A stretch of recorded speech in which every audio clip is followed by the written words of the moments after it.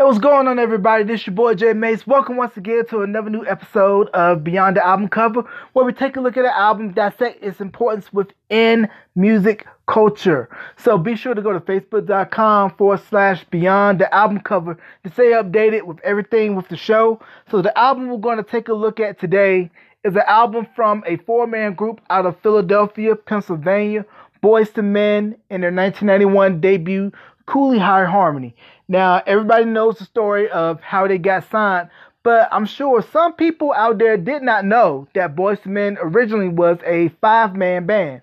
Mark Nelson, formerly of the mid-90s R&B group As Yet, was originally a member of Boyz II Men, but he left as soon right after Michael Bivins signed him, and he put out his own solo album, which didn't do too well. And then, of course, As Yet came out years later. But they all went to the same high school together, Philadelphia School of the Performing Arts. And also, if you look at the Motown Philly video, Questlove, drummer of The Roots, was in the video. So it's crazy to see how Boyz II Men and all these other talents blossomed out of Philadelphia. But if you take a look at that album cover, you'll see them in nice long coats and Mike with his cane. And you knew that they had a good look, and their sound was a mixture of groups such as Take Six, The Winans, Commission. But I think what was smart about Boyz II Men was that their look appealed to a pop audience, where their sound was deeply rooted in pop R&B groups of the 50s, 60s, and also had a little bit of Philly soul sprinkled in there since they're from Philadelphia, so you cannot deny the influence that Gamble and Huff and Philadelphia International had on their sound. So, half of the album, most of it, was produced by Dallas Austin and Michael Bivins. Dallas Austin, of course, later went on to do work for TLC, Monica, and before that, he did Another Bad Creation, Aisha, and some cuts off of Troop's 1989 sophomore album, Attitude. Motown Philly was the cut that launched Boyz II Men into superstardom and signified their arrival as a group to be reckoned with. And it was Michael Bivins' first big coup as an exec, coming off the heels of his success with Belle Biv DeVoe and New Edition.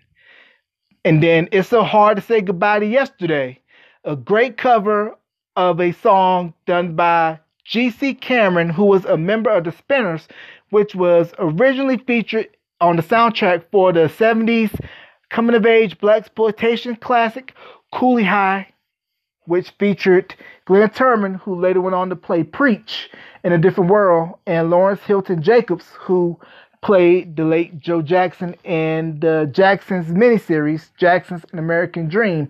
It was one of the first songs where it was completely a cappella and got mainstream play on radio.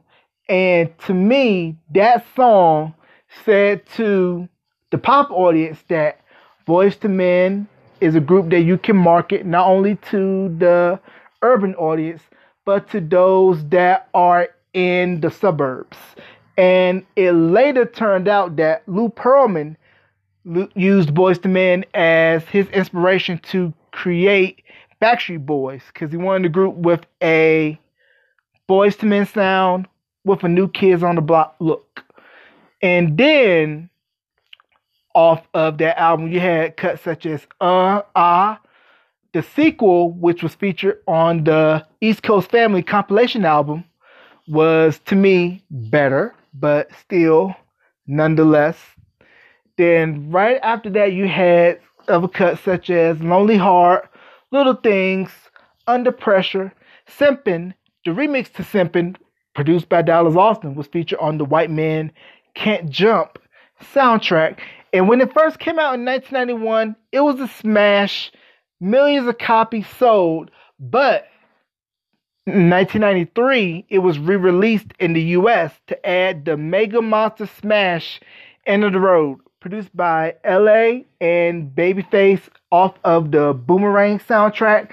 and it vaulted Boyz II Men into the pantheon of great male groups, not just R&B, but pop as well.